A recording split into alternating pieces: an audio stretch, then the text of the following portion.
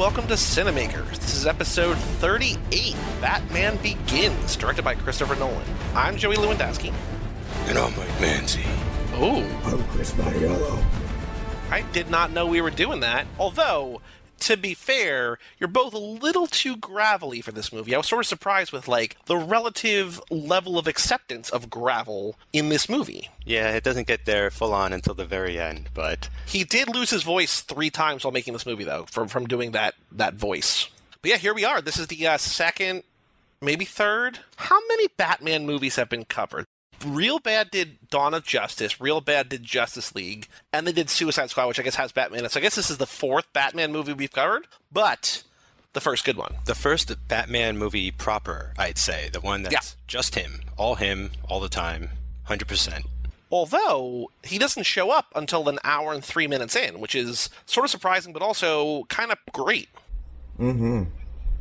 Well, you could have had Batman Triumphant covered, or Batman Unleashed, depending on which draft of the script, because the first choice for Scarecrow in that was one Nicolas Cage. Well, I'm going to have to pepper these throughout, because there are, I'm pretty sure, I feel reasonably confident saying this. Of all the movies we've covered, we're close to 600 now, if we're not over 600 by the time this comes out. This has got to have the most IMDb trivia of any movie we've covered. It has 219 items that I combed through for the good stuff. And there are so many examples of, this person was almost this person was almost this. And the one of note... Nicolas Cage not in here, that's worth noting, so thank you for pointing that out, Chris, was that Keanu Reeves was considered for the role of Batman, and even expressed interest in the press when speaking about it, and he was also considered, which I did not know, to play Bruce Wayne and Batman in Batman Forever. So he's been in that Batman wheelhouse for, I guess, a decade at this point, really. But we almost had, I guess, a Batman movie in Cage Club, and also now almost a Batman movie in Keanu Club, too. That's amazing. I don't recall ever hearing that Keanu was ever up for that, but we tried to recast him as a Batman villain most recently on some of our shows, and I think that is a great fit for him. But wow, that's cool. That's crazy. Speaking of the CCCU, that is the Cage Club Connected Universe, Did we mention the connection within this own show in regards to Insomnia, just to do some errata before we move on entirely? Did you notice who the producers of Insomnia were? Oh, it was George Clooney. Oh, yeah, and Steven Soderbergh. I don't think we mentioned that, did we? We did not. I made a note of it in my Word doc, and I just did not. Yeah, that credit came up and went down, and it just went in and out of my head for some reason. I noticed the producer on every one of these movies is Emma Thomas, who is his wife, so she's always there. I noticed that on all of these, but that was surprising. But yeah, we did not connect that, which, shame on us. But I think, Mike, it might not be notable that Keanu was considered for this, because when we eventually go through everybody who's considered, it's basically, if you are a white dude in Hollywood, you were considered for this at some point. One of those lists. The only major casting rumor that I always heard throughout the years was that Howard Stern wanted to play the Scarecrow or something in that nature. Whoa, no, I did not read that in this, but I believe that. Oh, okay. But I think that was back in the Schumacher-verse when that was happening. That would have owned, honestly. That would have been extremely cool, especially in the weirdo Schumacher, especially once he got entirely out of the shadow of Tim Burton, because spoilers, not spoilers, but just fucking hot take fact, Batman and Robin is not even the worst of the original Batman franchise. It is Batman Forever by far. Batman and Robin at least has its own unique identity, even if it's a really dumb, campy one. Holy rusted metal, Batman. Yeah, I almost consider those to be sort of the modern children film versions of Batman. My nephew loves those movies when he was 6 and 7. Those were his Batman films, and he's slowly going backwards through the Tim Burton ones, and in maybe 5 or 6 more years he'll get to these or something. Yeah, you'll never tell me that Batman and Robin is not at least fun to watch, whereas Batman Forever is just fucking intolerable with Jim Carrey bebopping and scatting all over the place. This movie here today, Batman Begins from 2005. I said, oh yeah, that is why we're here. This is the first time I've watched it since the DCEU. I think I've probably seen The Dark Knight, or at least parts of The Dark Knight, since I've seen Dawn of Justice and stuff. And I was sort of watching with that lens, and there's a lot in here that is not heavy-handed is the wrong word. I don't want to use that as an insult, but just it's a very serious, very somber movie at times. But there's times throughout this entire movie, in every scene, where there are asides and jokes and, if not levity, moments of character, where I don't want to use this platform as another platform just to shit on the DCEU, because we don't need to do that. But there was a really, really good Nerdwriter video which was compared Marvel's action scenes to DC's action scenes in the new DC movies. And there's a lot of different problems, but like it sort of boils down to two big things. Number one, in the new movies, everybody just punches everybody, which is boring as hell. And number two, all of the like one-liners, like when there's like a pause in the action, all the DC characters are like, you're gonna regret this, you're gonna pay for this. And the Marvel characters like actually have like quips, and like they're not always like clever or funny, but they're like moments of character. And this sort of, I think, falls in between those two realms, that it does take itself very seriously. Like these are definitely more serious movies, I think, than the MCU, but it also feels fun. Like it feels like the people writing it had fun. It feels like the people acting in it had fun. It feels fun to watch. Like even when there's like corny ass lines, like Jim Gordon saying about the Batmobile, oh, I have got to get me one of those. It's like, ugh, but also it's kind of fun. Like it just, I was really this time through very cognizant, very aware of the tone, because, you know, we've talked about Christopher Nolan is like sort of a serious but approachable, and I think this falls right in there. Like these are serious Batman movies. They are a far cry from Batman and Robin, but they are not so far down the Batwell that it's, you know, it's devoid of all humor, which I think is a really difficult sweet spot to be in, but also almost maybe the best place to be in. Yeah, I hadn't seen this movie in its entirety in a long time either, and I was kind of blown away by how great it is, to be honest, and like not just for a comic book character movie, but as a movie. Like that's something that I felt leaving it the first time when I saw it in theaters, is like if he never dressed up like a Batman but just was sort of out there, you know, in street clothes or something, like this movie would still rule. Like it's still got that effect to it. So I think what this version of Batman really did, that it just had like this seismic ripple effect throughout, especially comic book movies, but movies in general, I think, is that it went for the very grounded and dramatic approach for it. You know, it was like, let's just try and make it a movie first and foremost, and then it's like, oh, but it still comes from the world of comic books, so we want to have touches of levity and all of that sort of fantastical element. So he will still dress up as a bat. There will still be, you know, the Scarecrow. There is sort of a third act giant chase set piece that you'll get, that, you know, but they're in here with a very sort of light touch, or kind of like with a master stroke in a way. They never sort of bleed over into each other. Like if it's a tray of food, they never touch, you know. It's weird. It's like there's just a great balance and a symmetry in this film as far as like tone and vibe. And I think the fact that, at least I find Batman to be super cool, the idea that there's actually like a really good story going on here behind it, and I'm learning new things about him, even things I knew from comics that are told in new and interesting ways that are actually working. Like I am just like super happy watching this thing and blown away, and just really impressed by just what they're able to accomplish with this character. Like when this came out, people started taking Batman seriously again. They understood what else it could be, that there was still room for it to grow. And I think a big part of that actually comes from, well, before I say what I'm going to say, I think we have to look at the context of superhero films at this time. They are going for the comic book aesthetic and the feel, kind of still transitioning off of the Batman and Robin and into your Spider-Man 1, X-Men 1. I don't know if the Hulk has happened yet, which is the most literal attempt at transferring comics to film, but they are still very bright. They're very colorful. They are very cartoony. They're very idealistic, straight down to Spider-Man, making a point in its last shot to say, hey, this is a world where 9/11 happened, folks. You know, go home happy. So this is introducing the real world to Batman instead of the other way around, which I think a lot of these superhero movies were doing at the time. And Nolan's first, as you called it, a masterstroke, I think his first, maybe masterstroke in regards to that is knowing that he needed another screenwriter on this and twisting the arm of David Goyer to be that second screenwriter who wrote Blade, which is maybe the least comic booky of all of the comic book adaptations at this time. It's interesting because I think I mentioned in one of our episodes maybe, but I think I might have mentioned that I'm not a huge fan of Goyer, but watching some of the behind the scenes of this, I've really sort of come around to him and appreciated what Nolan said, where he's like, kind of like me, like I'm a huge fan of Batman, but I don't know every single thing about him. Like I can't really geek out about him on a level I can with other comic book guys, you know, but I love him. But Goyer seems like a guy who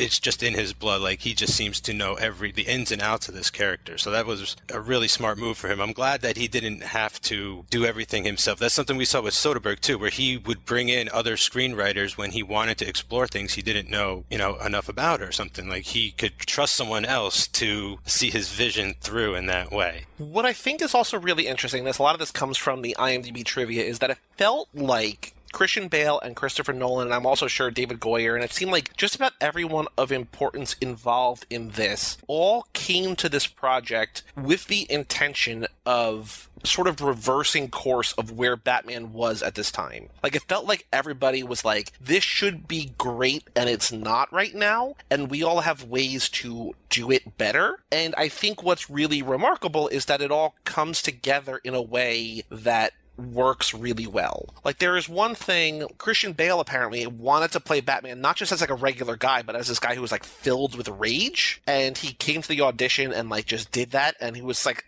I think he was like afraid of what Christopher Nolan might think, or if he wasn't sure if he's gonna be on board or not, and Christopher Nolan was just like thrilled with that idea. And it just feels like this sort of like wonderful alchemy of like a lot of people saying like, oh no, look what happened like just 15 years ago. We had Batman 89 and Batman Returns, and then we went to Batman Forever and Batman and Robin. Like, what is happening to this? Especially now that Spider-Man's already out and X-Men's already out and people care about these things. And so for all these different moving pieces to come together in a way that works as well as it does and establish Batman as the superhero, Marvel in every way is bigger than DC. Like, they're more effective in their movies. The people know more Marvel heroes than DC heroes. But like, if you name one guy, like, it's Batman. Like, it's not even close. Like, it's Batman, and then there's a gap, and then there's probably a bunch of Marvel guys. And like, these movies, I think, are a big reason because they're just so good. They came at the right time in the right way, and there's people that you know, and there's people that you necessarily didn't know, and it all just works together so well. There's a lot of different Batman stuff in popular culture. I mean, we've had so many different Batman in the last 20 years, but like,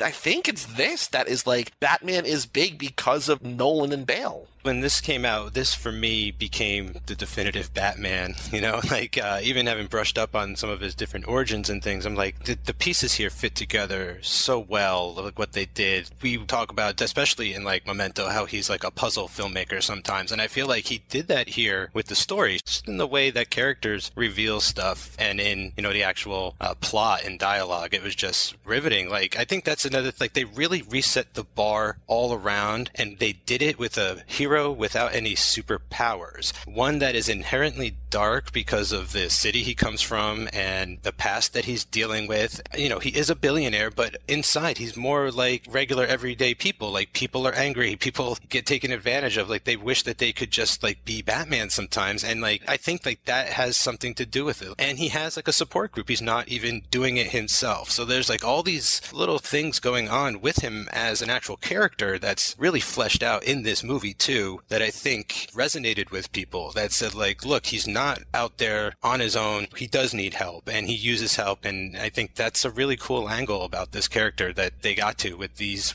movies. Before, we just sort of had Alfred, then we had Robin, and it wasn't really fleshed out all that much. But here, Commissioner Gordon is like, he's really in this movie. He's not just playing the background. He's like a major character. And that was just a really smart thing to do with this, is to sort of say we don't even need Batman himself for an hour, and we can build up all these other elements, and it just really helps support Batman himself. And I think what is really smart about the way that they write this Bruce Wayne and Batman is that this is now, at least in my eyes, 4 for 4 in Christopher Nolan movies, that it's starring a guy who's like haunted by his past and trying to get by it. You know what I mean? Like, he feels relatable. He's not just a billionaire who lost his parents who now fights crime. It's like he has these specific traumas that we see, and he's doing whatever he can to exorcise those demons, essentially. And it feels, even though none of us are at all, pretty much like at all, like Bruce Wayne, he feels like a guy that we could be or could know or whatever because of the way that his character is written. Something that Nolan does here that's really interesting,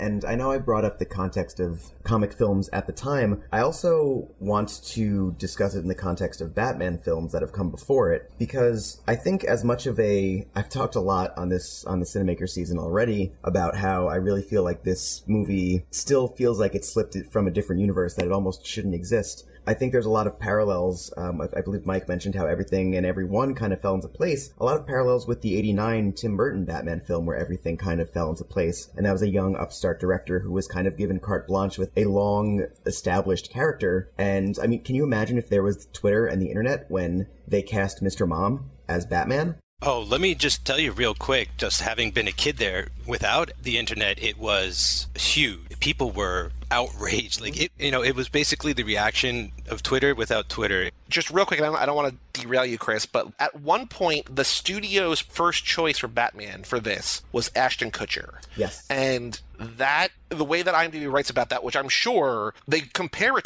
to Michael Keaton, where it's just like, oh, no, like, we don't want to go through that. And apparently, Christopher Nolan was like, no, that's not my Batman, and the studio backed off. But, like, we almost could have had that again. Like, that would have been bananas. Well, we saw it with Heath Ledger before we saw any inkling of what would have become. We had jokes about Brokeback Batman and, they cast 10 Things I Hate About You for the Joker. Like, it's going to be terrible. What is he thinking? I'm hesitant to say, oh, this would have been terrible. You can find screen tests from the behind-the-scenes stuff of both Cillian Murphy and some dude with an extremely Welsh name, E-O-I-N, Ian David or something like that, Davis. And both of their screen tests are abhorrent. They're absolutely terrible. It seems like a guy in a suit versus somebody embodying a character. So I really can't imagine many other people other than Christian Bale at the time really nailing this. Like, he's just so superior in his screen test, which humorously, as a favor to the casting person at the time, had Amy Adams in the Rachel Dawes role. And so I think what we were talking about, at this point, the superhero film is even more safe. So the 89 one, and because we wouldn't have this without the 89 one, was an even bigger gamble because they did throw so much into that, and with such an unknown cast and director, I mean, Nicholson is probably the only established there. At the time, maybe Prince is the second most established at that time.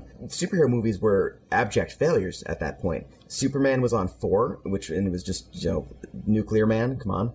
I mean, all of Marvel's ventures had been spectacular failures, a complete 180 of now. Captain America and Fantastic Four were embarrassments. I think there are a lot of parallels with how this movie came to be with 89 and with 2005. And someone was mentioning Christopher Nolan taking this and how he did it. I think he's the first director to not see Batman as a vehicle for a style that they want to experiment with. Burton really went for that gothic Man Who Laughs, Cabinet of Dr. Caligari, gothic horror feel for the aesthetics of the movie, and Schumacher went for neon camp. Nolan he stayed in his lane. He very much adapts the style and the color palette that we have seen throughout his movies previously to the world of Gotham, which I think helps a lot in this movie being what it ended up being.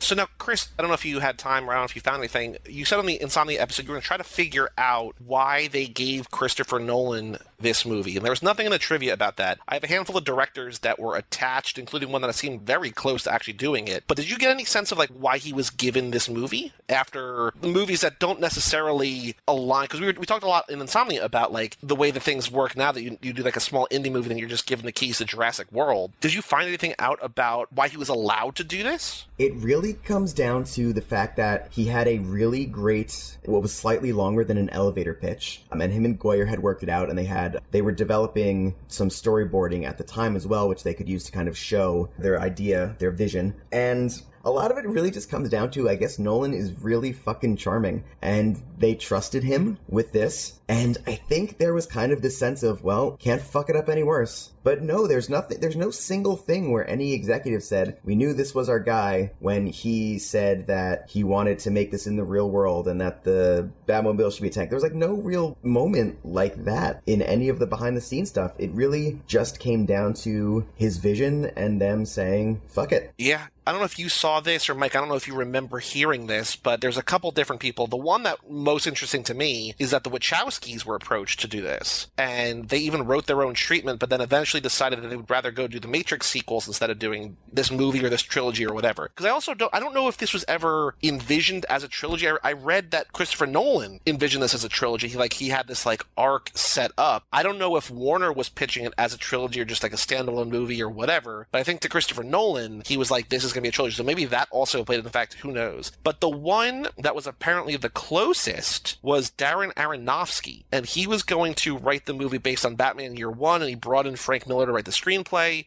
Nobody's sure why this fell through, but speculation says that his script, which included making Alfred an African-American mechanic named Big Al, and then the Batmobile was a souped-up Lincoln Town Car, and Bruce Wayne was homeless, and it felt like, just in reading those things, among other stuff, it was just too much of a departure from, I guess, the Batman that people knew or maybe knew or thought they knew, and so that fell through. But it felt like he was probably pretty close to, like, actually beginning the process of making this movie, and then Warner was like, no, and then Christopher Nolan came in. That's interesting about Aronofsky. I remember hearing about that and going, that would be an awesome movie. It just seems like it's a cool take, but it just seems like going a little too far. I'm surprised Nolan didn't go into the room and go, I want to do Batman's origin. And like, say, I have this idea, Batman Begins. We've never really seen it on screen before. You know, when you think about it now, it's kind of like the obvious choice. It's like the only place they hadn't really gone. And if you're gonna reboot it or get back into it, that just seems like the perfect place to start. At the time, I didn't really know Christian Bale from anyone, really. I knew him vaguely from American Psycho, so I didn't expect him to be like a hero, I guess, but I think I was lucky because he was sort of like a blank slate to me, so I could see him as Batman Bruce Wayne a lot more. I was just able to like imprint that on him. He was only 30. Like, he's the youngest guy to ever play Batman. Like, he was young. And like, I think even in this movie, like, Bruce has a 30th birthday party, so like, he's due to the age in this movie too, but like, everybody else I think was like 36, 38 or older when they first started playing Batman, and he was 30, which, like, you know, I'm 30. Like, I'm not Batman. Yeah, I couldn't imagine when I was 30 running around like Batman. I think I'm the age he was when he retired. But there is a lot of that Frank Miller Year One comic in here, and that is just great. I like that more than The Dark Knight Returns because it's the origin of Batman, and it's different. It's not all this Ra's al Ghul stuff. Like, that's been adapted from other places. The Scarecrow's not there, but his relationship with Gordon, his first nights on the town, him sort of evolving into the Batman, taking on the Mafia, that was what those issues were about. And I think they really did a great job of making that their own. When I saw this for the first time, there were some things that clicked with me that I felt should have earlier, like the fact that Batman's a ninja. That connection right there just made so much sense to me. Why he's able to flip off rooftops, dresses in black, sneaks away, you know, you never hear him. All these things fell into place. I remember the thing about his gauntlets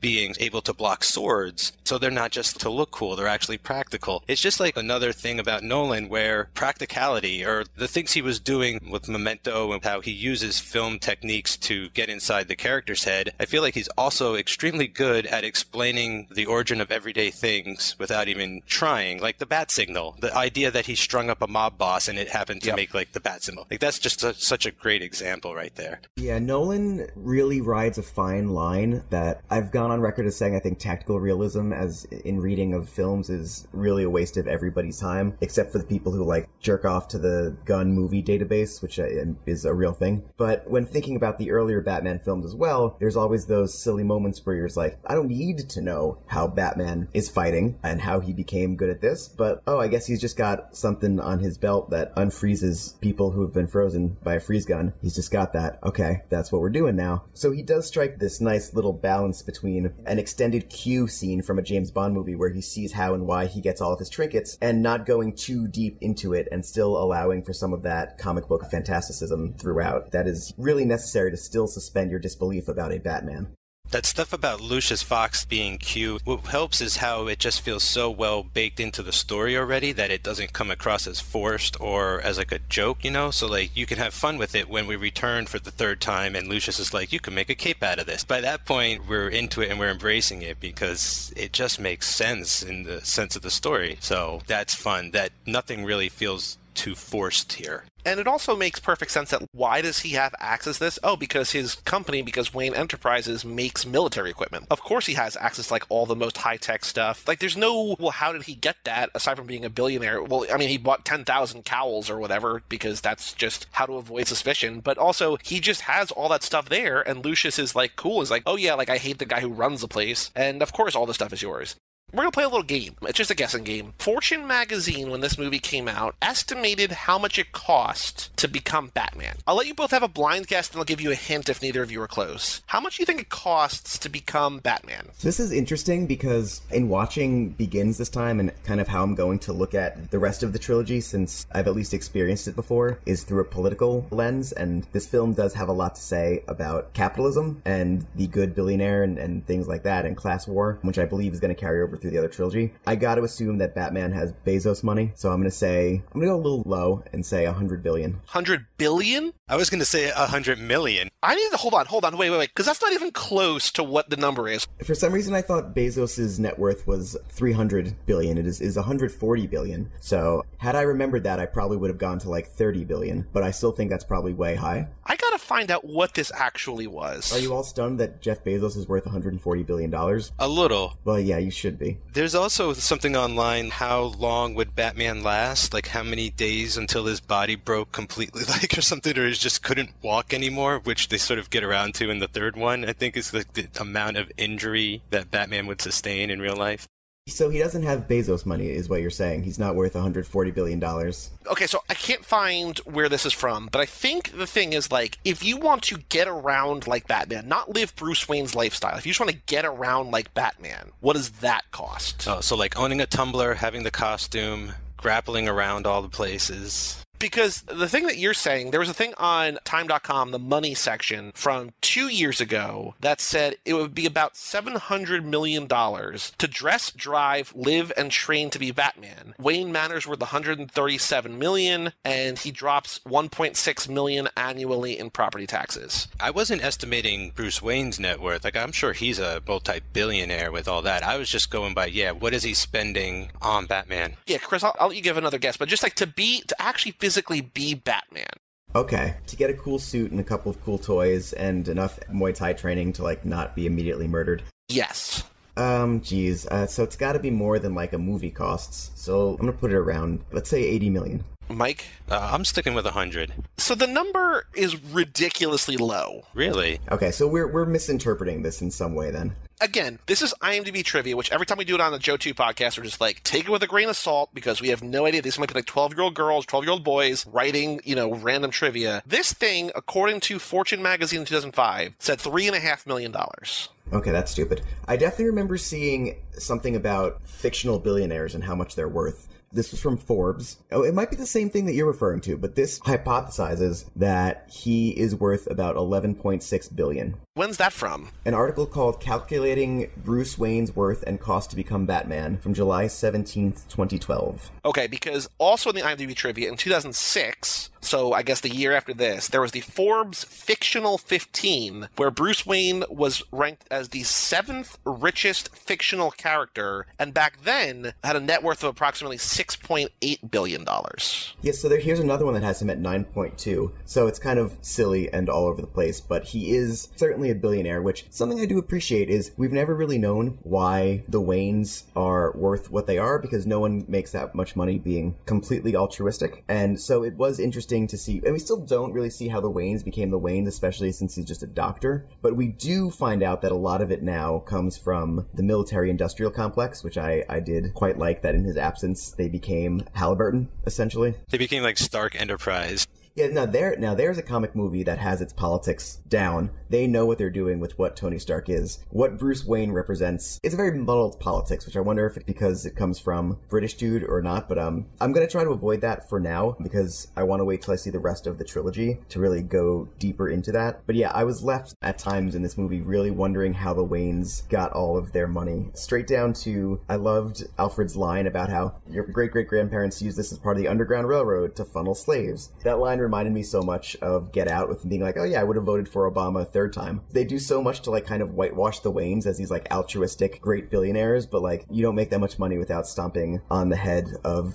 some workers, and I think this movie kind of implies that they're part of why Gotham has gone to total shit because of class disparity. Again, which I really like. I like that this shows Gotham as more than just a set piece. It doesn't explicitly say, you're right, like it doesn't explicitly say where the money came from. I just think it's very old money because there's that one scene where Bruce comes back and Alfred, and he's just like, I don't want to live here. Like, I don't want, like, my old room's fine. Like, I don't need the master suite. And Alfred's like, no, like, you're the man of the house now. He's like, this manor has housed your family for 6 generations. And so, like, I'm sure that they've built it bigger and made it nicer over those 6 generations, but, like, they've been in this palace for probably 150 or 200 years. Like, I think it's just, like, old money, and that they've all done whatever they wanted to do, but, like, it's just sort of accumulating and accruing and everything, so... Yeah, but that old money has to come from somewhere, whether it was, bootlegging, ironworks, something. There's definitely something nefarious to how the Waynes got their money that they've never brought up. I know they got to it in the comics at some point that there was like Bruce's, I think his dad's dad turned out to be not that great. Like he was definitely doing some shady things and maybe was being considered a villain at the time. So that was it. He had to confront his past and what his name actually meant. I don't know if they ever really get to that in this trilogy, but I do think it's cool in the way that he's depicted as a rich person. It's almost in a way the classic high society snobbish sort of 1920s rich guy. Like I feel like he would fit in at the Nick Joey, like walking around that version in like 1900s New York City. And I like that. Like, I think you're right. He is very old money and he knows how to play that. It's like just this very shallow sort of presentation of a person, and they're sitting around the table talking about Batman and they basically are just dismissing him as like a nut. So they're not really being portrayed as like super intellectual, but they are extremely influential, which just is kind of,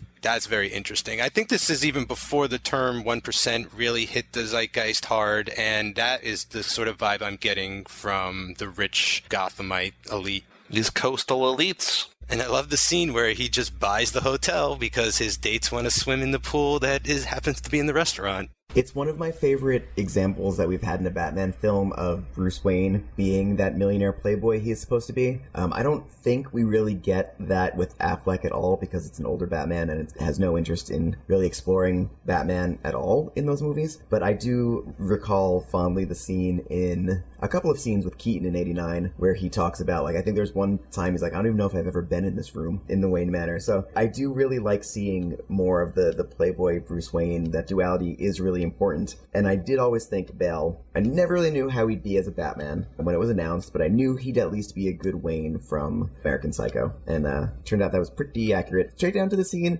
the apple falls very far from the tree or whatever, when he flips out on his birthday partiers, something I think everyone who's ever been at a party has wished they could do. Do you know who says that the apple falls very far from the tree? Do you know who that is? Is that Nolan's dad or something? Jonathan Nolan. I think it's the brother. Okay. Yeah. So, also just on that note, both of the main characters from Following, or at least the female lead from Following, Lucy Russell, and the male lead from Following are both in this movie somewhere. I think Lucy Russell is in that scene where she's talking about, do we even need a Batman? Like, the way that IMDb describes her, she's the woman in this movie with the most lines that isn't Katie Holmes. She's like the only other woman who actually speaks. So that's the woman from Following. And then the main dude from Following was the younger Gotham waterboard technicians, who probably just has like a little bit part somewhere at the end. Yeah, he's the one when they're looking at the screens of all of the water vents blowing, where like you see the countdown, kind of the red dots approaching Wayne Manor. He's the one who's not like the grizzled old Union guy in that scene. Should we talk the cast? Should we break down the cast? Because there's some real gems in here, and then there's someone who will be leaving this franchise because, boy, was she not good.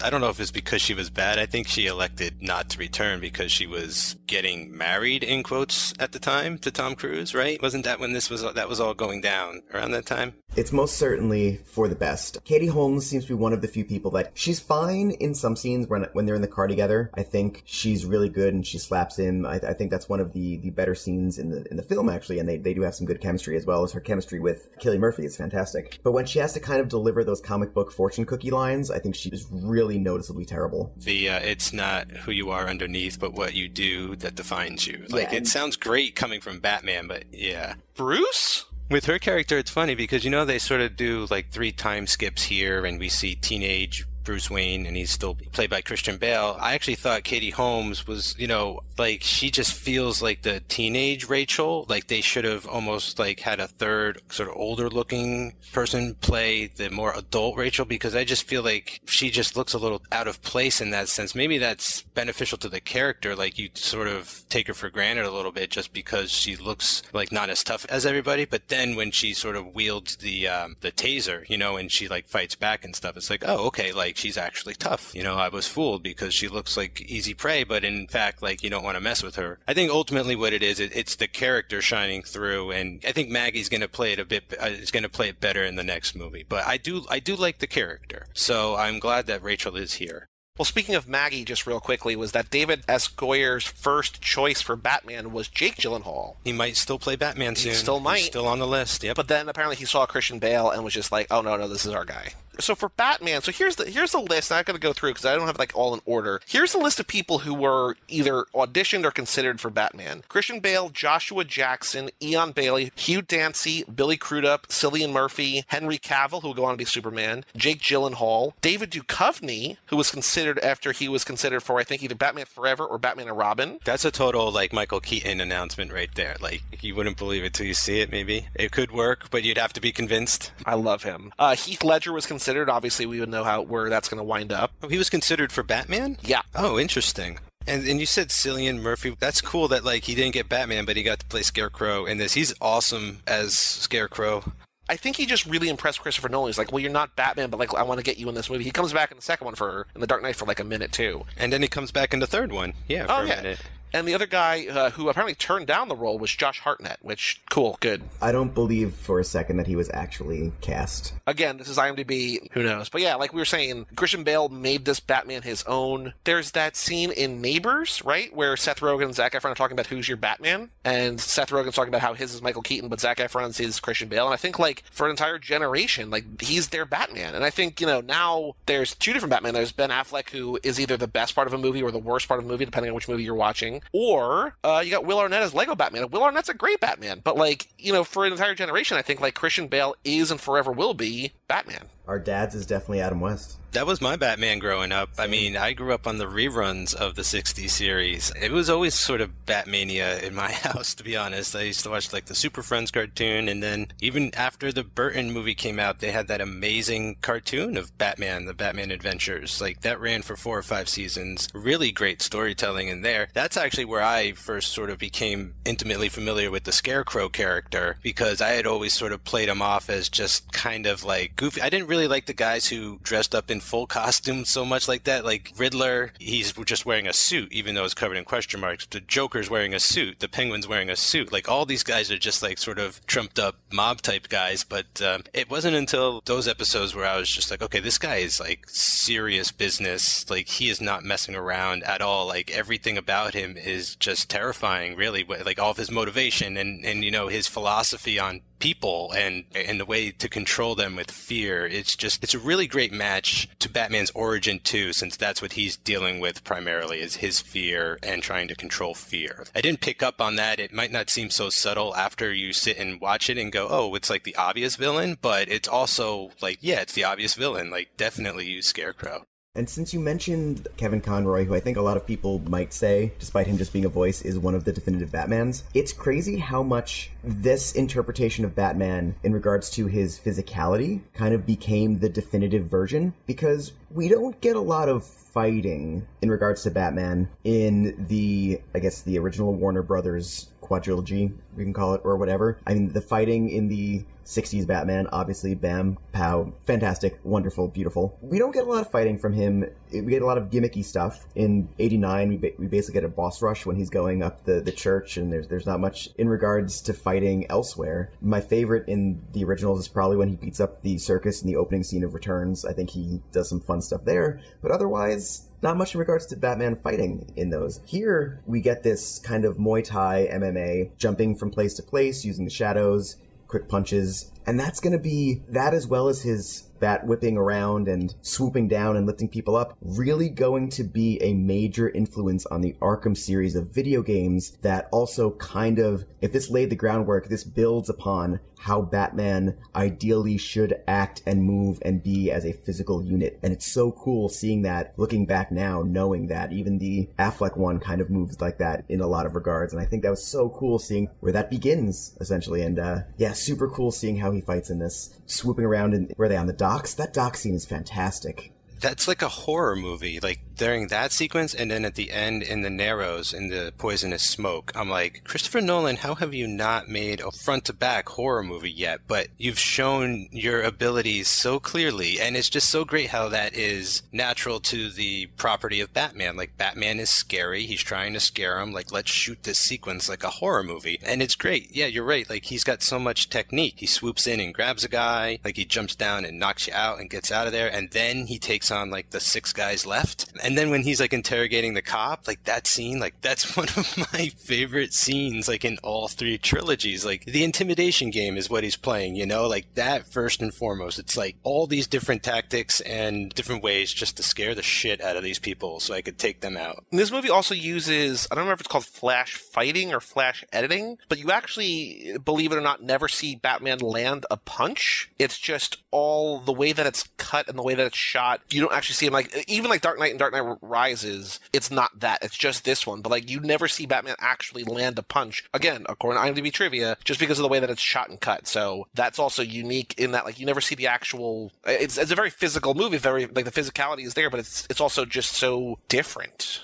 I do think the action editing might be one of the negatives I would ding this movie for. It does feel a little too frantic at times. It's tough to even kind of figure out what the fuck is going on in some of the subway fight at the end, because that should feel more personal and more close quarters. I think it works for the dockyard fight. Doesn't really work for that. And I kind of chalk that up to it just being of the time. So that kind of shaky, quick action editing is in. I'm glad that has kind of left because I think it's very ineffectual. I think you need to see impact. Jackie Chan in his movies always made it a point to show the impact of moves, which just lent so much to how physical a movie feels. This one does feel a little light considering he's a giant armored man flying around. But that said, in this, a lot of the fighting represents something else. So it gets a pass. I'm interested to see how it is going forward. I think throughout all 3 movies, I might have a couple issues with the editing. They don't ruin the movie by any means, but there's always a moment or 2 in each movie where I'm just sort of caught off guard, like, oh, that's not the natural way I expected a movie to sort of cut from scene to scene. I mean, it's fine. It's cool. I think it's like interesting. It keeps you on your toes a little bit, but I totally agree with the shaky cam stuff. Like, I think that might be a byproduct of if the camera is moving like that, it's more quote unquote realistic. Like, I just think it got equated to be, you know, in that just because it's like documentary style, just that sort of feel. So I think,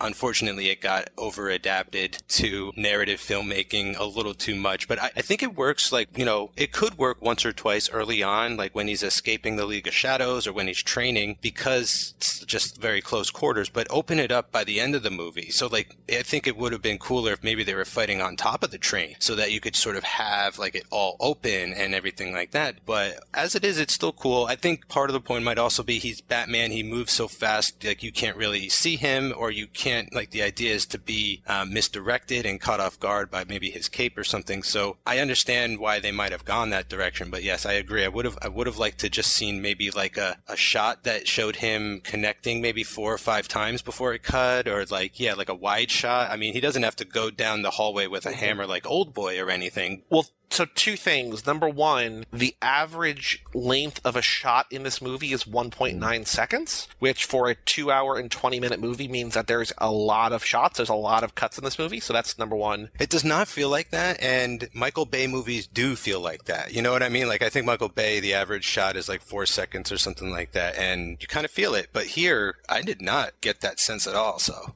well, I think that also might be the flash editing or flash fighting or whatever. But in that scene at the end where they're fighting on the train, I had no problems with it because all I kept thinking was watching Al Pacino and Robin Williams fight in Insomnia. And I'm like, oh, this is just so much better than that. Yeah, they're not two out-of-shape older men struggling on the ground of a cabin. Yeah. I love how Ducard, or at this point Ra's al Ghul, I love how his mask is like the opposite of Batman's mask. Like, it just covers his mouth area. And I guess that might be a little foreshadowing to Bane, too, when we get around to him. Yeah. Real quick, there's one other one that I didn't say that another guy that was considered for Batman was Stephen Pasquale, who I think is just most known for Rescue Me, but he's also been on a bunch of other shows like for a handful of episodes. But he was just sort of like another person considered for Bruce Wayne or Batman. But yeah, let's talk about villains. Let's talk about Henry Ducard and Ra's al Ghul and, you know, Ken Watanabe and Liam Neeson. Ken Watanabe, who would come back, I think, in Inception because of how impressed Christopher Nolan was by his literal gibberish that he made up as for his other language in this movie. But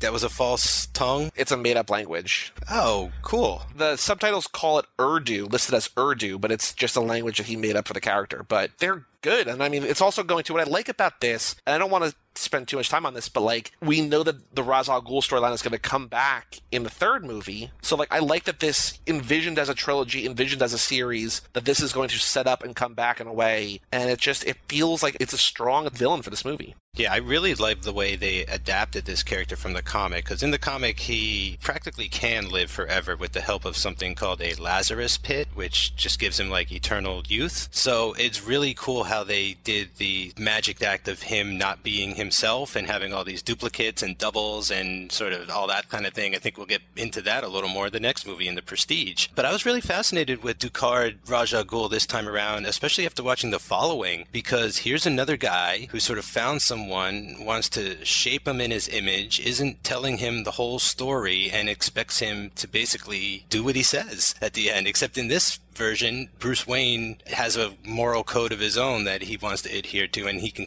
kind of sense the deception right before, or right at the moment. He knows what to do when the opportunity presents itself. But I thought that was very interesting this time, that Nolan is exploring that some more. Something I do love before we get into Scarecrow, and I think Liam Neeson / Ken Watanabe are great in their roles, and they do exactly what they have to do, and he's a great first villain. And additionally, what he represents in a political reading is also very interesting. What's important in this movie, and I think it might be the only Batman movie, not counting the DC EU ones because none of them are really Batman movies, all Batman movies fall into the trap of being not Batman movies, but villain movies. You know, you can't really argue, especially with 2, 3, and 4 of the original one, that they're not movies about the villains that Batman happens to be in. I would say that's the same kind of with Dark Knight Rises, from what I remember, and I think Dark Knight probably gets very close if it isn't also that. This really does feel like a movie about Batman, and if you have to pick one for it to be that way, the origin story is probably correct, which is why I think it feels almost correct that Batman doesn't show up for an hour. And these are also, they're villains that add to the Batman background. No other villain has really done that unless they're shoehorned into have killed Batman's parents in that timeline. And also don't forget, and we're going to talk Cillian Murphy a lot, I'm sure, because he is great. Don't forget Rutger Hauer and Tom Wilkinson, who are also fantastic as kind of the quote-unquote human villains throughout this as well.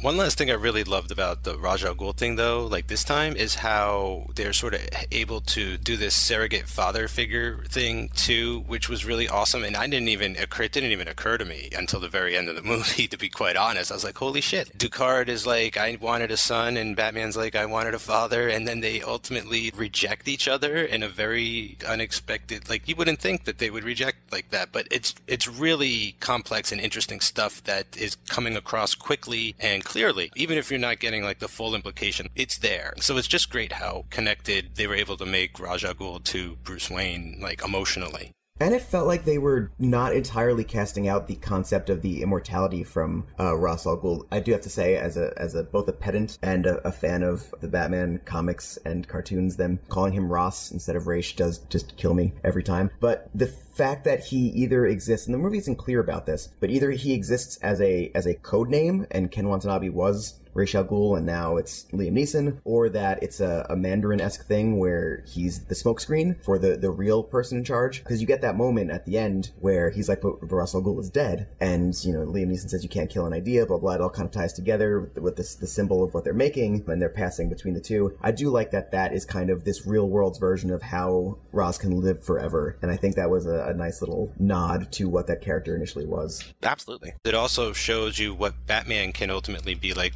If Ra's al Ghul, I think it's translated to Demon's Head or something. They never really say it, but I mean, if Ra's al Ghul has ascended past human to symbol, you know, that's like almost foreshadowing where Bruce is going to end up. He's going to end up becoming more than a man, a symbol. Also, just quickly, while we're on the topic of Henry Ducard, Ra's al Ghul, Viggo Mortensen was considered for the role, and Daniel Day-Lewis was also approached for the role, but obviously it went to Liam Neeson instead, so... One of those is a massive pipe dream. I can't imagine Daniel Day-Lewis in this, but that would have been great. Both would be great, I think. I don't know if people were expecting that Liam Neeson would work here either, because from what I understood, this is like all pre-taken. He was like Qui-Gon Jinn, like he was just a gentle, nice guy in a lot of movies and stuff, so this was cool to see him really sort of take a turn, and when he turns, he like really turns. They're like the New World Order, these guys. Like, I doubt the Illuminati even know these people exist. Like, the League of Shadows is sculpting world history. Like, I really dug that. That too sort of bled into the Bond sort of overtones that I was starting to get. Like, he's a megalomaniacal villain, but not done in the kitschy, campy sort of way. Done more in the Daniel Craig manner, I guess you could say, which aesthetically, like, is sort of similar to something like this. So Daniel Craig Bonds are also a direct kind of the gritty reboot. This is the first one, and, you know, it's funny you bring up the Craig ones because those will absolutely be influenced by Batman Begins, what it does, and its success, and I guess where the previous iterations of the franchise, what depths they had sunk to. Because I think next year, in this time, so 2006, will be Casino Royale. It's after this. Also, one other quick Nolan action is that Guy Pearce was considered for the Henry Ducard role, but was deemed too young. That would have been cool. I think he would have been good there, too. I think he could have played Scarecrow just fine. I don't remember the entire list of people who were up for Scarecrow, but I know Ewan McGregor was one of them. Jeremy Davies was one of them as well, but I think he's even slightly too wiry for a role that requires someone to be wormy and wiry. I do love Cillian Murphy here. I think this role requires someone who is attractive, charismatic, can appear well-spoken, but also has that insanity behind his beautiful, beautiful eyes. Joey, you know who I think could have played this well was Stuart Townsend.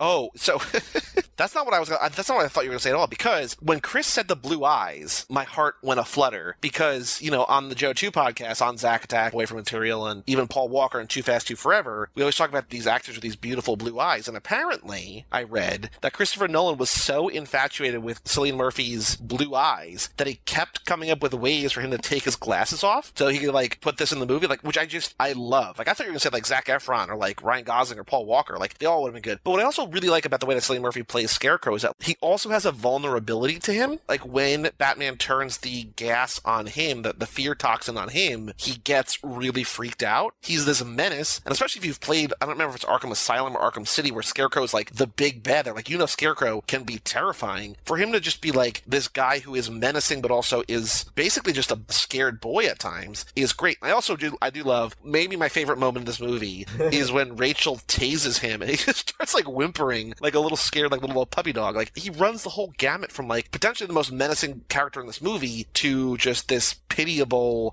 scared little kid. It's one of my favorite rematches is that the first time Batman goes up against Scarecrow, he gets his ass kicked. He gets lit on fire, kicked out a window, and drugged almost to death. He's out of commission for a few days. And then the second time Batman shows up, it's one of my favorite lines when Cillian Murphy takes off his mask and he's like, it's the Batman. He knows what they're in for and shit, and Batman just knows too. So, he is not going to make a mistake this time and gives him a dose of his own medicine. And that's when you see Crane is, totally terrified.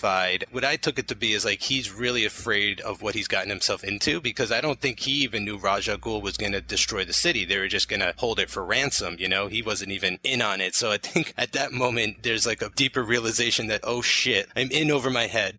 Yeah, you mentioned the horror symbology and visuals throughout this movie. What Crane sees of the Batman when he is gassed, that gargoyle that's just dripping black from his mouth, is so fucking cool. There's so much cool design throughout this entire movie. I mentioned on Insomnia that he's great at these subtle visual cues for storytelling, and we get them. You can be more obvious with them here since this is a comic book movie, and that's all comic books are. And he gets to be really explicit with those, and there's so much little cool tricks that he does throughout, especially with the toxin. Love that gargoyle. Love the dripping maggot mouth of the Scarecrow. Love all of the weird skeleton designs of the cops and the criminals in the Narrows. Yeah, great. Love it. Absolutely love it. Let's now talk about, if you don't mind, about Commissioner Gordon, or not Commissioner Gordon, I guess Detective Gordon, who becomes Lieutenant Gordon by the end. Isn't he sergeant in this? I think he goes from sergeant to lieutenant. Okay, because apparently Christopher Nolan wanted to cast Chris Cooper as Gordon and put Gary Oldman as a bad guy, but then Chris Cooper wanted to spend time with his family, and so he wasn't in this movie,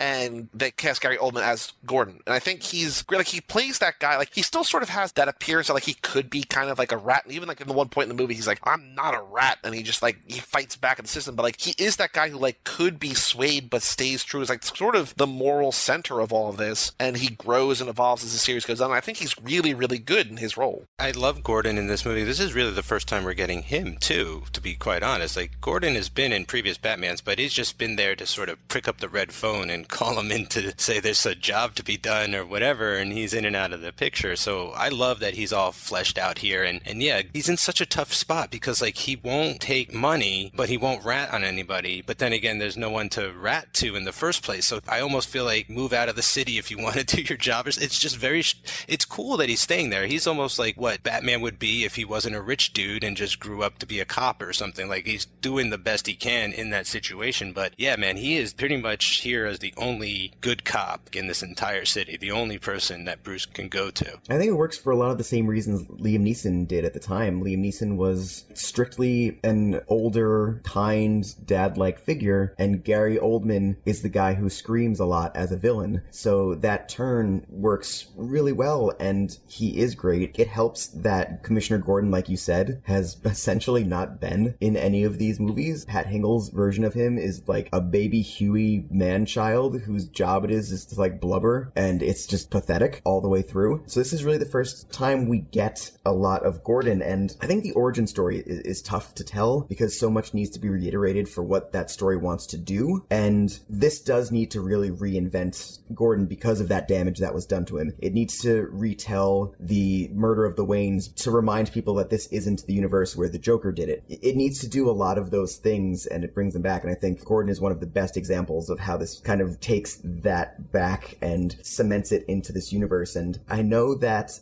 fellow Academy Award winner J.K. Simmons is the new Gordon in all of these DCU ones, but I have literally no recollection of anything that Gordon does in any of those movies. I love the Batman network in this, between Rachel and Gordon, and how Batman is not just one man throughout that can stop all of this without having Batgirl and Robin, just other superheroes. How the people, so much of this story, again, Gotham and Batman are so interrelated. They are the same thing, essentially, in this trilogy, and roles being designated to actual humans and then being effective in this universe is so integral to what this trilogy is trying to do. Yeah, I totally agree. It's so crazy about his Bat League, or like the team he puts together, because like Ducard has that lesson too, where he surrounded himself with like-minded individuals, like to make himself a symbol, and Bruce is going to do the same thing. He basically took it literally, like, you have to be more than one man, and he's like, okay, I'll get like 3 other guys and a woman to help me out. I'll form my own league. We'll be the opposite of them. Like, we'll go out there using trust and friendship to take down bad guys and serve up real justice, not just vigilante justice and not revenge,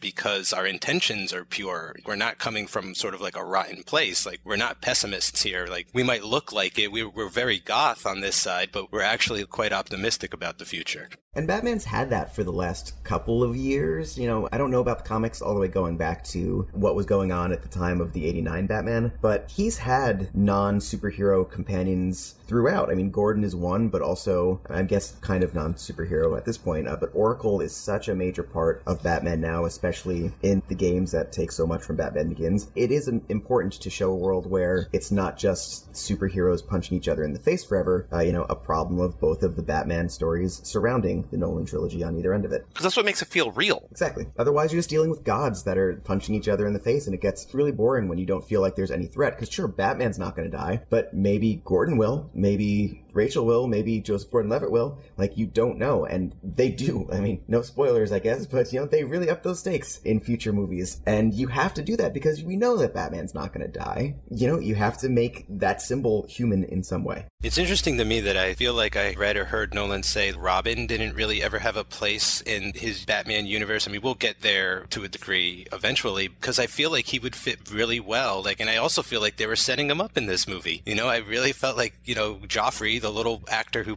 will grow up to play King Joffrey in Game of Thrones, like, has 2 or 3 little interactions with Batman in the Narrows, and like that would have been a great little thread to pick up again, even if that's who Joseph Gordon-Levitt grew up to be, if that kid grew up to be the Joe Levitt character or whatever. But yeah, that's sort of just the one thing that we'll get to, is just like I do miss Robin, because I feel like Batman is a team, and that would just be like a great extension of that.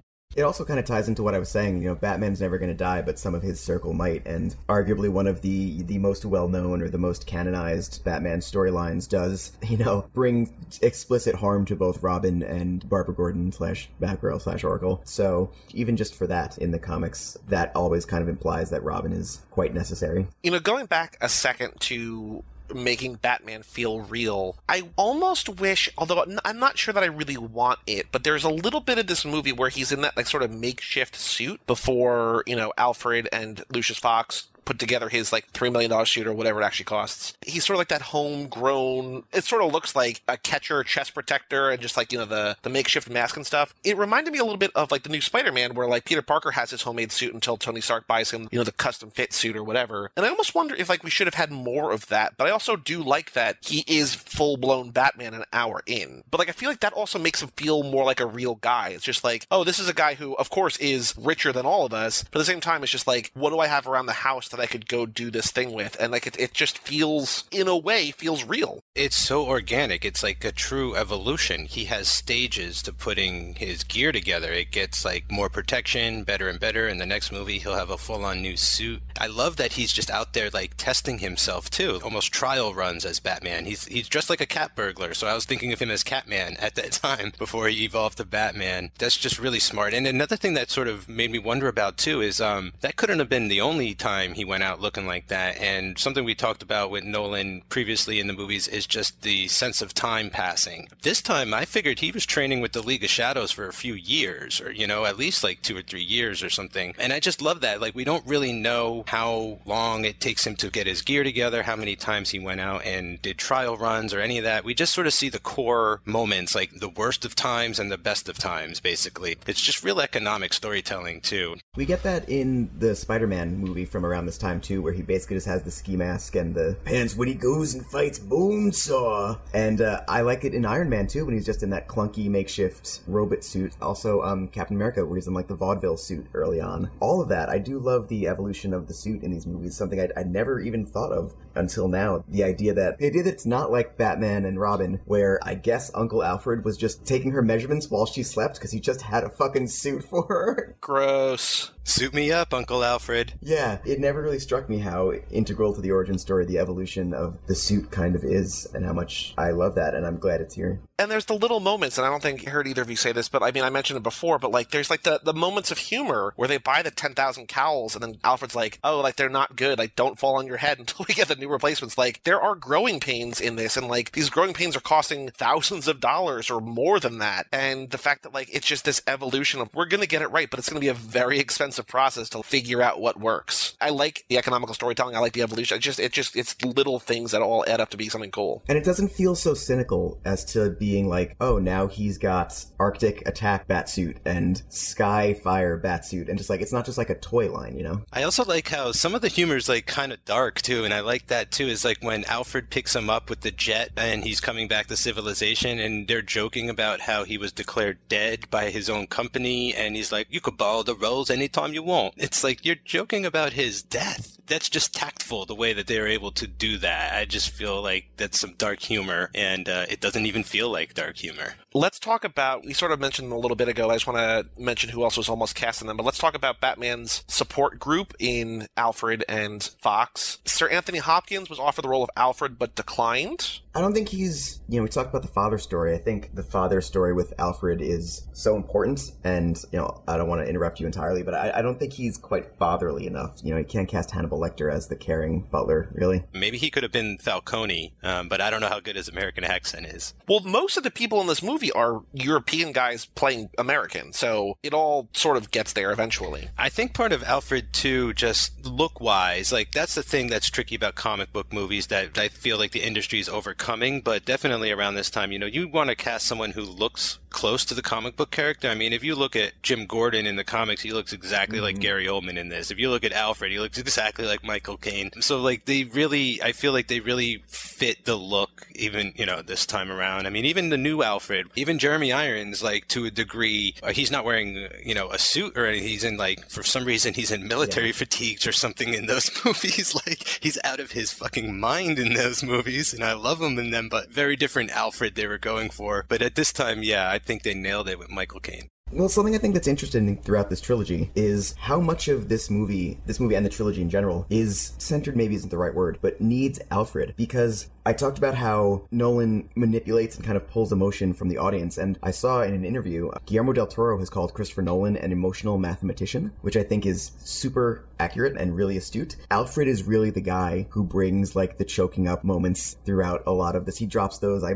called them fortune cookies before, he drops the really emotional ones, why do we fall down? The things like that throughout the entire trilogy. And I guess, if you haven't seen these, what are you doing? Slight spoilers for the third one. When you look at a movie, trying to figure out what it's saying or what it's about, you really need to look at the first and the last scenes. And the trilogy is bookended kind of through a lot of Alfred, like a lot of his perspective. And I feel like everything with Bruce Wayne, I don't think it's Bruce Wayne's story. I think it's Alfred's story, and I think it's Gotham's story. And Alfred is tied to Bruce, and Gotham is tied to Batman. I don't think this trilogy, despite it being a Batman trilogy, I think it kind of just uses him as a device, and it lets other people be the audience eyes, and I think that's so cool. How many times, Mike, on other podcasts do you quote, "I won't bury another Batman"? It just ingrains in us. I really like that mindset, Chris. I like that it's, Alfred's story, because I remember coming home from The Dark Knight being blown away by so many things, but like even in The Dark Knight, I was just like, oh my God, Michael Caine is just so good as Alfred. And I remember like that very vividly. Like that was like my big takeaway. Like he's just so good. And what's cool, according to IMDb at least, was that he thought Christopher Nolan was, quote, clever and really wanted to work with him. And so he worked with him on this movie and then has been in every one of his movies since or something like that. They work together well. He's great in this. But I do have a question for you. Was he living alone in Wayne Manor for like a decade while Bruce dicked off around the world? Yeah, didn't he say like everything was left to him? So he bequeathed like, I guess, the mansion, the rolls, and a living wage or something. My question isn't did he live in the mansion, but where in the mansion? Like, did he stick to his servants' quarters, or did he like sprawl out on the master bed? He probably had to roll around in the master bed. Oh,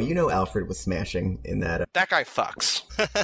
Yeah, he's former special forces. He was absolutely laying the accent thick in any part of Gotham. Some nights he was in the slums, some night he was at the hotels, and he was just bringing them back to the Wayne Manor and smashing hard, for sure. So there's sort of dating this, but I mean, we're going to put this out relatively soon, but we are sort of in the heart of, or I guess a tail end of the heart of the whole Pete Davidson, Ariana Grande saga of why are they dating, how long have they been dating, all this different stuff. And I read earlier this week, or maybe last week, this article, I don't know how I got here, but it was about big dick energy. I knew we were going to talk about big dick energy. BDE. Yeah. And big dick energy, it does not require you to have a big dick, but it's sort of like... Or a penis at all, really. Or a penis at all. But it's the swagger you have when the person you're with is just like essentially floored by your sexual prowess, or you're so confident in your abilities or whatever. I feel like in this trilogy, Batman and Bruce Wayne don't have big dick energy. Like they're sort of imitating it. Like they're he's got some, but like... Alfred, definite BDE. Definite. Dude, metaphorical and literal, Lucius Fox, big dick energy. Oh. What I was going to say, yeah, and Alfred, when you find out, like, he's been on trips and vacations in the third movie, like, where who knows what he's getting up to out of Gotham City. I'm sure the Waynes have an island somewhere that they own, and he's just stocking with, precious poon. And he's not the help there. He's king shit there, probably. So Lucius Fox apparently has never been in a live-action Batman before. He was only in something in like 1979. Like he's been so pushed to the side in the world of Batman that I don't remember who it was. Somebody like didn't even know that Lucius Fox existed. But Lucius Fox was here and he works really well here. Another connection to the network in a way. Lawrence Fishburne was considered for the role. I guess that's just sort of like the distinguished black gentleman role of Lucius Fox. Morgan Freeman, Lawrence Fishburne. But I think he would have been good too. I can imagine sort of if the Wachowskis did this and put Lucius Fox in it, like he would have been in there. I feel like there's just something about the pedigree they got together between Michael Caine, Oldman, and Freeman. Like just just their bodies of work in general seem to generate enough clout or awareness where people would gravitate more towards a Batman movie if they had these types of familiar faces peppered throughout them as well. I mean, even Rutger Hauer, people probably didn't know that they knew him from stuff because he wasn't really all that active around this time, but I knew him when he popped up. I was like, oh shit, like there's a lot of familiar faces just on display here that are really helping. They're almost like comfort actors in a way, because maybe they know that like if this is a bomb, like we're in trouble, so like let's get some comfortable actors in here to pad it because we're not too sure about our Batman at this point. So like this will definitely raise the pedigree where it's like, oh, well, why are these like very established actors in a Batman movie? Like I thought superhero movies were kind of jokey, but no, it's giving it credibility. I have an answer for that, actually. From what I saw in the behind-the-scenes stuff, he said that he was really inspired by two movies, both kind of relate to things you just said. One, visually, Blade Runner, which, Rutger Hauer, clearly he likes that movie. Apparently he also loves The Hitcher, another Rutger Hauer movie, and I love that Christopher Nolan loves The Hitcher. And also he said that he was really inspired by the Donner Superman films, and that's why he wanted to have a massive, expansive cast of names that you knew. Like, he saw that and he was like, fucking Marlon Brando. Like, that gave gravitas to a silly idea, and he wanted to incorporate that into his own film. That's super smart. Also considered for Jim Gordon were Kurt Russell, which I think would have been interesting. Mr. Nobody. And Dennis Quaid also was also considered there too. Kurt's maybe a little too gruff. I like Gary Oldman feels a little, in this one, which I think is important, he feels like a guy who could spend a lot of time behind a desk. Maybe he's not as street-worn as we would hope a Jim Gordon to be at this point, and I think that's important. Kurt Russell feels like he might have fucking kicked Batman's ass at a point in this movie, so... So in terms of Rachel, I don't know how much, we already sort of talked about Rachel. We will also say that Rachel gets recast in the next movie with Maggie Gyllenhaal, but Sarah Michelle Gellar and my girl Rachel McAdams were considered for Rachel Dawes, which I think they both would have been good. No. Sarah Michelle Gellar, again, I think it just is she just kind of looks a little young to me. I think Rachel McAdams would have been great. I don't really know, I haven't seen Buffy yet, so I don't really know Sarah Michelle Gellar. Yeah, she kind of sucks as an actress. Okay. Well, I've even seen her recently, and she still has very youthful looks. She could still probably play, in her 20s or something like that. But I think what they were maybe trying to get away from was the whole sort of Vicky Vale thing, where you had... Vicky Vale? Yeah, so that was Kim Basinger, and she was considered extremely glamorous at the time, and so that was a very glamorous role, even though she was playing this gritty, hard-nosed photojournalist who's been in the shit at war zones and stuff. I think they were trying to get away from that sort of blonde bombshell thing for this, where they're just going opposite. So you have the kind of lean brunette district attorney. She's still tough. She's got a very tough job dealing with criminals and everything like that. But ultimately, I just feel like Katie Holmes, the actress, just looks a little too youthful in this rundown, broken world. Not casting people who their biggest career highlight at that point had been on a fucking WB or CW youth show is probably a good call. Dawson's Creek, it's kind of cool. I'm a fan. They're all successful, and Michelle Williams is probably the exception to that rule. I would have hated for this to have been a Dawson's Creek reunion, as almost happened based on the potential casting. But Sarah Michelle Gellar, not much of an actress. Don't cast CW people. There's a fucking reason they didn't put Tom Welling in the new Superman movie. Okay. Well, also, I don't want to gloss over the fact that Katie Holmes is also in Keanu Club The Gift, which, classic episode. 2 straight episodes of Cinemakers that reference The Gift. Didn't expect that to happen. I know. So, also in terms of Lucius Fox, just going back a second, that David S. Goyer said Morgan Freeman was the only one who could play him. So I guess in his head, he was always going to be Lucius Fox. The only other character I have little casting notes on, and we already talked about him earlier, was Scarecrow, which I think we talked about. Cillian Murphy is great in this, but also considered for the role Jeremy Davies, who has been in everything. I know him from Lost specifically, but he's been in so many things. Ewan McGregor, Christopher Eccleston, who I know from The Leftovers, and the weirdest one, Marilyn Manson. Ugh, that's stunt casting. That belongs in part 5 of the Schumacher, yeah. I couldn't see that. But then again, I've never seen that dude out of makeup try and act normal, so I don't know what his range is like, if he could actually do that. But Marilyn Manson looks like he should be at that motorcycle race in Batman and Robin with Coolio hanging out. Hell yeah. Eccleston, I think, was a Doctor Who. Maybe not at this point. He was. Thinking of that makes me kind of think that David Tennant would have been a really good Scarecrow, but then again, we got him in Jessica Jones basically being a very similar character, so yeah. But you do need someone, I think, who is more attractive than a lot of those names, except maybe Ewan McGregor. The disarming look is important for Scarecrow. There's something very interesting about Cillian Murphy where he comes across very intellectual and smart, and the first time I saw, only because I knew he was going to be Scarecrow, I found the way they played it very well. He doesn't come across immediately as a villain. It's not until the second or third time and you realize he is a bad guy, then you upon second viewing you're oh wow, he is a very subtle villain to begin with, and then he really just says screw it and lets it rip and starts wearing the mask a lot and all that, and that's just great imagery too, is the idea that he's wearing the mask only and it's just whatever sort of street clothes he has on. I like that. I enjoy that he didn't have to get dressed up like the Wizard of Oz by the end of this. And I think it's Rachel says that. Maybe no one says it. Maybe it's just kind of implied throughout this trilogy. Bruce Wayne is the mask, and Batman is the real face of that human. I think the same can kind of be said for Jonathan Crane, where the Scarecrow, especially by the end, is the true face. Because you see him early on, he's wearing a fucking sweater vest, and he's got patches on his elbows, and he's yeah, that's a prick, but that's not a terrorist. And you expect this kind of fall from grace like you got with Catwoman or Penguin or Riddler or Mr. Freeze and the old ones. What is their tragedy going to be? And it's just no, he is literally actually right now a monster. He's just, when he goes to court, he's really good at pretending he's not. And Cillian Murphy, great job at that. With those beautiful, beautiful crazy eyes.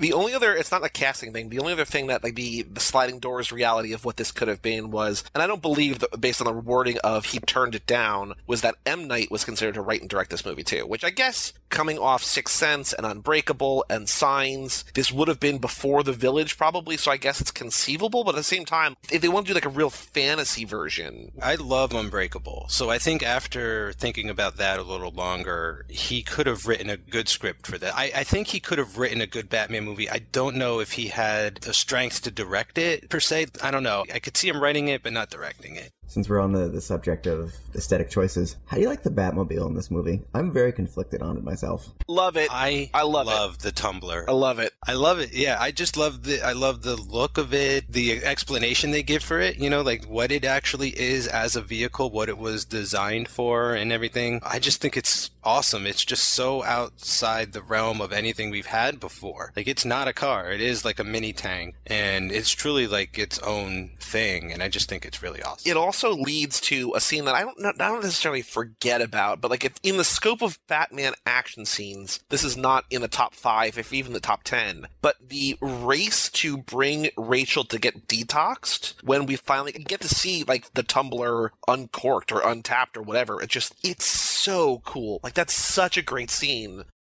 I think, like, you know, as the movies go on, especially The Dark Knight, like, you see everything it can do, you know, spoiler alert, but, like, the Tumbler becomes the Bat Bike, too, and, like, that's crazy cool. But this first scene of, like, not knowing, like, you sort of see him, like, you know, in that test track, like, riding around or whatever, but, like, just to see him go down into it and shoot the missiles and, like, see the different ways to, like, maneuver around traffic and turn all the lights off and go dark and just, like, all the little gadgets in there that are never explained until they're shown or used, it's so cool. I love it. But Chris, why are you conflicted about it? Like, what don't you love about it? I think I'm just in the minority of it. I love what it can do, and I like the little Q explanation for it. I don't know if I like the tank look. I think maybe it's just because I grew up really loving that 89 Batmobile. Like, this just doesn't look like a Batmobile to me, which I think maybe is intentional, since it's trying to put it in the real world. I know that I'm in the minority of that. I think it looks a little too bulky, but it does lead to the best uses of a car in a Batman movie, other than vertically riding up a statue. I think I love it so much because it's like, it doesn't look like a car, like it's so hard to place, but I hear you because, you know, I think the 66 version is my all-time favorite. That's just a beautiful machine that they put together, that car. I love the original Tim Burton one, but one problem I've had with a lot of Batman movies are the Batmobile scenes. They don't feel like they can maneuver the way that they should. And for the first time, I feel like he has a piece of equipment that is actually reacting to what he needs it to do, and he can literally like fly through the air and jump over buildings and stuff, and you're like, yeah, that looks like it can do that. And I wondered if Arnold Schwarzenegger bought one of these, because I just remember when the Hummers came out, he was like the first to get a Hummer, and I'm like, I saw this movie, I was like, oh, I wonder if Arnold's gonna buy one. Nolan apparently envisioned the Tumbler to be a combo of a Lamborghini and a Hummer, so that was basically what it is. Like, it's a sports tank, essentially. And he designed it, right? Like, him and his brother, like, in their backyard, or just like with cardboard or something, they like mocked it up. You know what was something I really thought was awesome about this too was the actual Batcave, like, itself. Oh yeah, I wanted to talk about this. Good, I'm glad you brought this up. I just love the way that he discovers it and realizes like he can use it, like what he could do, like he could actually turn it into a base of operations. You see him putting up the lights. I just really love that. Like, it's almost a character or something. Like, they really give it the treatment. Like, they really do it justice. I thought it was cool. And it's not like we're ever gonna see a Batcave that is just like overrun with monitors either, and I kind of appreciated that too, that it's just, you know, we're just gonna store our shit here. Like, it's our armory, it's our garage, but like, we're not living down here. We don't have a shower down here. There's no bed. Like, we're clearly gonna go upstairs and eat our meals and stuff. So I loved how practical it was. And I love that he built it himself, that he's there, like, hanging the lights, and, you know, and even like Alfred's like, oh, charming, like look how great this is now that there's light down here. But what's really cool about that is that the entire Batcave was real. Like, there's no visual effects. Like, that's an actual set. So oh, sweet. That's super cool. My question about the Batcave, though, is it insured? Does the insurance company know about that? Because, like, when the house burns down, drunken billionaire burns down home, I'm sure that there are millions of dollars in equipment and gadgets and stuff down there. Is that insured, or is that, like Bruce Wayne can't deduct Batman stuff as tax expenses, you know what I mean? Because, like, he can't out himself. Like, is that insured, or is that all, like, oh, no, like, it all burned down, like, we gotta eat those costs now? Well, if I could put on my tactical realism goggles here. Ooh, okay, go for it. Since it's under the foundation of Wayne Manor, and that's explicitly stated, it's probably not affected by the fire. I'm more concerned with how he's going to rebuild everything and keep his secret. He's going to have to hire blind people to help him. That is true. Or he's going to be like that emperor who hired all these people to build this great tower and then either had their eyes gouged out or had them all murdered so that they couldn't replicate it somewhere else. One thing you said, Joey, about the practical Batcave, they made a big deal, and even at the time, and on a lot of the special features, there's some stuff about this. As much practical effects as possible in this movie, they really tried to not use CGI unless it was absolutely necessary, and they couldn't do it without it, which is maybe why there's just one shot in this movie towards the end of the monorail that kind of doesn't work for me, because it's just jarring. I think in any other movie it would work fine, but just because it's like suddenly CGI, it doesn't. But I just thought it was great that we're watching, you know, kind of like an old school made film in the age of shoot everything in a green stage. Yeah. So that was really cool. Because, like, what's weird to me in my brain is that I'm watching, like, Westworld, for instance, and so much of that is CGI, but, like, CGI is so good that, like, you don't think about, like, when people are in a field and there's, like, a big tree next to them, like, most of that's probably CGI. And it's like, oh, like, it just, things that don't have to be still are. And so you're right, like, to see things like this that weren't that long ago, all shot practically, just feels better in just sort of describable and also indescribable ways. Yeah, and them building, some of the behind-the-scenes features are really cool about the Gotham set that they built, which was essentially the city as a whole. They had, like, the biggest aircraft hangar in the world that they just built the whole fucking city. And it's economical. Like, one street will be the main street. You'll turn down the street and you're in the Narrows. You turn down the next street, it's the Batcave. But the fact that they had these to work on does make it seem so much more tangible and realistic versus, like, Metropolis from the Man of Steel movie, like, where they're just flying through it. Like, everything is made of paper and they commit 12 9/11s every second in that ending fight. Like, it doesn't seem like a real place. This really does feel like it's on location and it has its own identity, because in a lot of ways it is. I remember on HBO seeing the behind-the-scenes stuff, and, like, yeah, they're up there in the mountains shooting in the cold. They're out there standing on a frozen lake doing sword fights and stuff. So, yeah, just on, like, a subconscious level, it reads, and I definitely appreciate that, too. One thing that sort of, I guess, ties into the practical effects of it, sort of, but not really, I just sort of want to say it, was that Christian Bale did a bunch of his own stunts for this movie, but apparently was not let anywhere near the Batmobile. So just, hey, you know, this very expensive piece of technology or piece of high-tech or whatever, let's steer away from that. But also, I don't know if you remember, but this was the movie that someone drunk driving crashed into the Batmobile on the streets of Chicago, which apparently this was also, like, a nightmare to film the scenes, because, like, the cops had to clear off so much of the road to, like, shoot anything, and, like, it was apparently, like, a logistical nightmare to do all this on the actual streets of Chicago, because Gotham is sort of this weird blend of, like, New York and Pittsburgh and Chicago and sort of all those places and none of those places. I read that, like, Christopher Nolan described it as New York City on steroids, but I think they shot most of it in Chicago, and apparently it was just, like, a nightmare to get this very big, very expensive, very fast car to film through the streets, because there was so much, like, blocking off that they had to do. I wonder if that's why they go with the Bat Pod in the next two movies. Easier to shoot, maybe, or something. But, I mean, they double down on their street warfare in the next movie, too. So they're not afraid of difficult work in these movies. And I think that's another thing that comes through is, like, you really have to push yourself to make a movie this good, I feel. Like, they're not half-assing it, basically. Like, everything feels like it's treated with, like, the utmost care and thought through to the bitter end. And they've just gone over this until they knew it worked. And yeah, I mean, dare I say, like, I don't get that feeling from every movie, and I wish I could, and I'm glad I do with a Batman movie, and that's just very reassuring. Well, I think some of that comes from the fact that apparently Nolan did not have an OA team. Like, there was no crew out there somewhere shooting B-roll. He was behind the camera for everything, even the stunt stuff that he couldn't directly, like, manipulate the camera for, like, a driving scene. Like, he was still on set for it. 129 days of shooting. Yeah, Nolan really took this movie, I want to say under his wing. Under his Batwing. I guess that's where I'm going to go with it. Yeah, because like it is. He's even directing the insert shots and stuff like that. Like that's dedication. That's knowing that you've been given an opportunity and making sure that there's no questions. Like if it's going to fail, it's going to fail on you. If it's going to succeed, it's because you took the reins and you believed in it all of the way. Like this is truly his movie. And it works. And I think that's maybe a good place to wrap this up because, unless you guys have other stuff, because I think the idea of cinemakers, when Mike and I had this idea, was to like only pick directors who are sort of in a sense like auteurs, the men and women who like write and direct their own movies, who really have control over it. And you can see that here. Like this is his vision for not just this movie, but this trilogy. Its success or its failure lived and died on his shoulders. And like he shouldered all of the burden, all the responsibility. And I think this, as a follow-up to Soderbergh, who also did the same kind of thing, it just proves like these are very interesting, fascinating guys in an era where I think it's more collaborative. Like I think, Chris, weren't we talking about this like a week or two ago about like how collaborative making a movie is? Like you can't really blame or credit one specific person because so many people get their hands on it. But like I think in an era where that's more and more true, people like Steven Soderbergh or Christopher Nolan are singularly unique people in that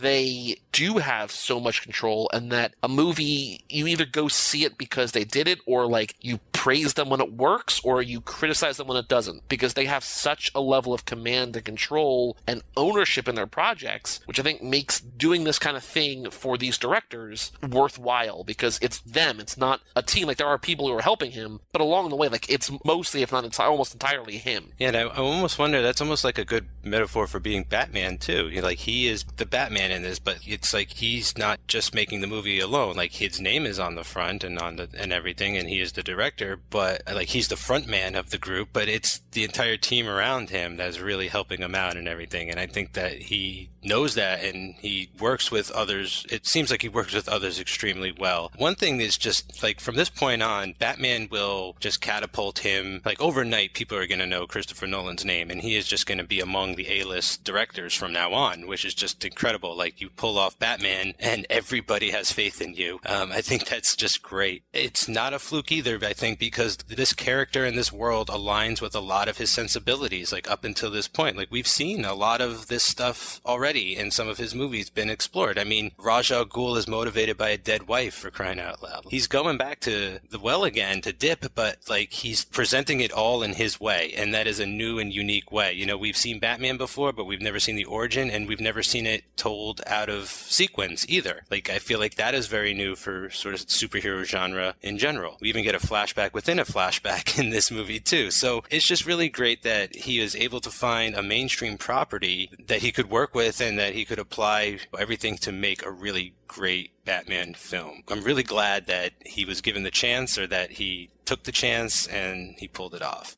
Any other thoughts about Batman Begins before we spend another 2 hours and 2 weeks talking about The Dark Knight, and then another 2 hours and 2 more weeks talking about The Dark Knight Rises? No, I'm backpocketing all my political stuff until I can kind of tie it into one general thought, but other than to say, I think this has maybe the most interesting attack on Gotham that we've seen in any of the Batman movies thus far. And I mean interesting from like a villainous perspective. It's usually very cartoony, like freeze the world or shoot rockets off of penguins. But I think this one is really fascinating in a lot of ways that I will go into in more detail later down the line. And I do love how it ties in the fear toxin coming from the League of Shadows, going to Scarecrow for him to do his own kind of micro-terrorism, and then swinging back around. Like we didn't really talk about the plot of this movie a lot because there's a lot to get into in regards to the whole trilogy, like the cast and the design and Nolan in general. But it's just, you know, that shit holds up. It's a really tight, well done 3-act structure, even if it's not entirely linear. And it's